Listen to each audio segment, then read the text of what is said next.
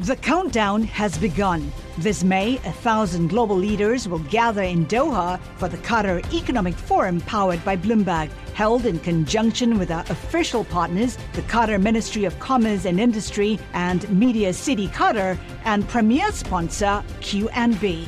Join heads of state, influential ministers, and leading CEOs to make new connections and gain unique insights. Learn more at QatarEconomicForum.com. Well, now it's time for our daily Bloomberg Law Brief, exploring legal issues in the news. And today, Bloomberg Law hosts Greg Stohr and Michael Best discuss former National Security Advisor Michael Flynn's bid for immunity in exchange for testimony concerning his relationship with Russia. They speak with Andrew Wright, professor at Savannah Law School, and Stephen Vladeck, professor at the University of Texas School of Law.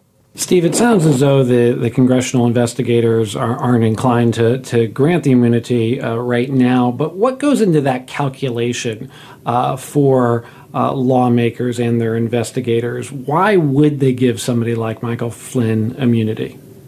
Well, I guess, the real question is whether they think that there are material pieces of evidence and information that someone like Michael Flynn has that he can provide to the committee that he'd be disinclined to provide but for the immunity. So, this is part of why oftentimes when these kinds of issues come up, the first time you hear about it is not in a tweet from the witness's lawyer. Rather, it's in, after the committee has done some legwork, after there's been some kind of proffer session where the committee has a sense of exactly what kind of information they're going to get in exchange for the immunity.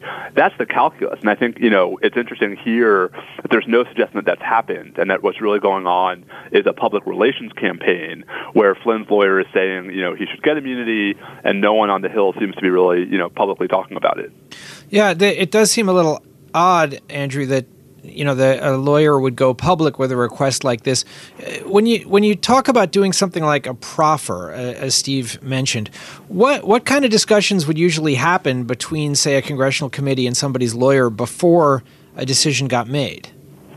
Well, I think the committee would want to satisfy itself that he has something that's juicy enough or important enough to the committee's work that they would be worth sacrificing the potential exposure he'd have for any crimes that were committed. So they'd really want to know something about do you have a story to tell? And, his attorney's statement, there's been a lot made of the fact that he said General Flynn certainly has a story to tell, and I think that was sort of pregnant with that idea that there might be something juicy there. However, I think the fact that he went public with this is not the way you woo a committee into actually granting an immunity order. So I think there's some pretty good speculation here that they might not have that much to offer. They're not offering that much to the committee, and that this is kind of a public relations campaign. And that's Andrew Wright, a professor at Savannah Law School, and Stephen Vladeck, a professor at the University of Texas School of Law, speaking with Bloomberg Law host Greg Stohr and Michael Best. You can listen to Bloomberg Law weekdays at 1 p.m. Wall Street time here on Bloomberg Radio.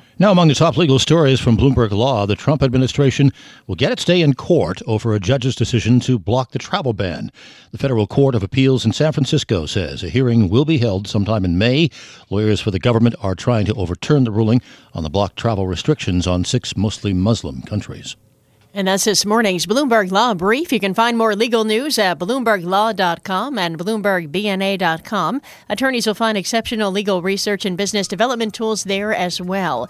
Visit BloombergLaw.com and BloombergBNA.com for more information. The countdown has begun. This May, 1,000 global leaders will gather in Doha for the Qatar Economic Forum powered by Bloomberg, held in conjunction with our official partners, the Qatar Ministry of Commerce and Industry and Media City Qatar, and premier sponsor QNB. Join heads of state, influential ministers, and leading CEOs to make new connections and gain unique insights. Learn more at QatarEconomicForum.com.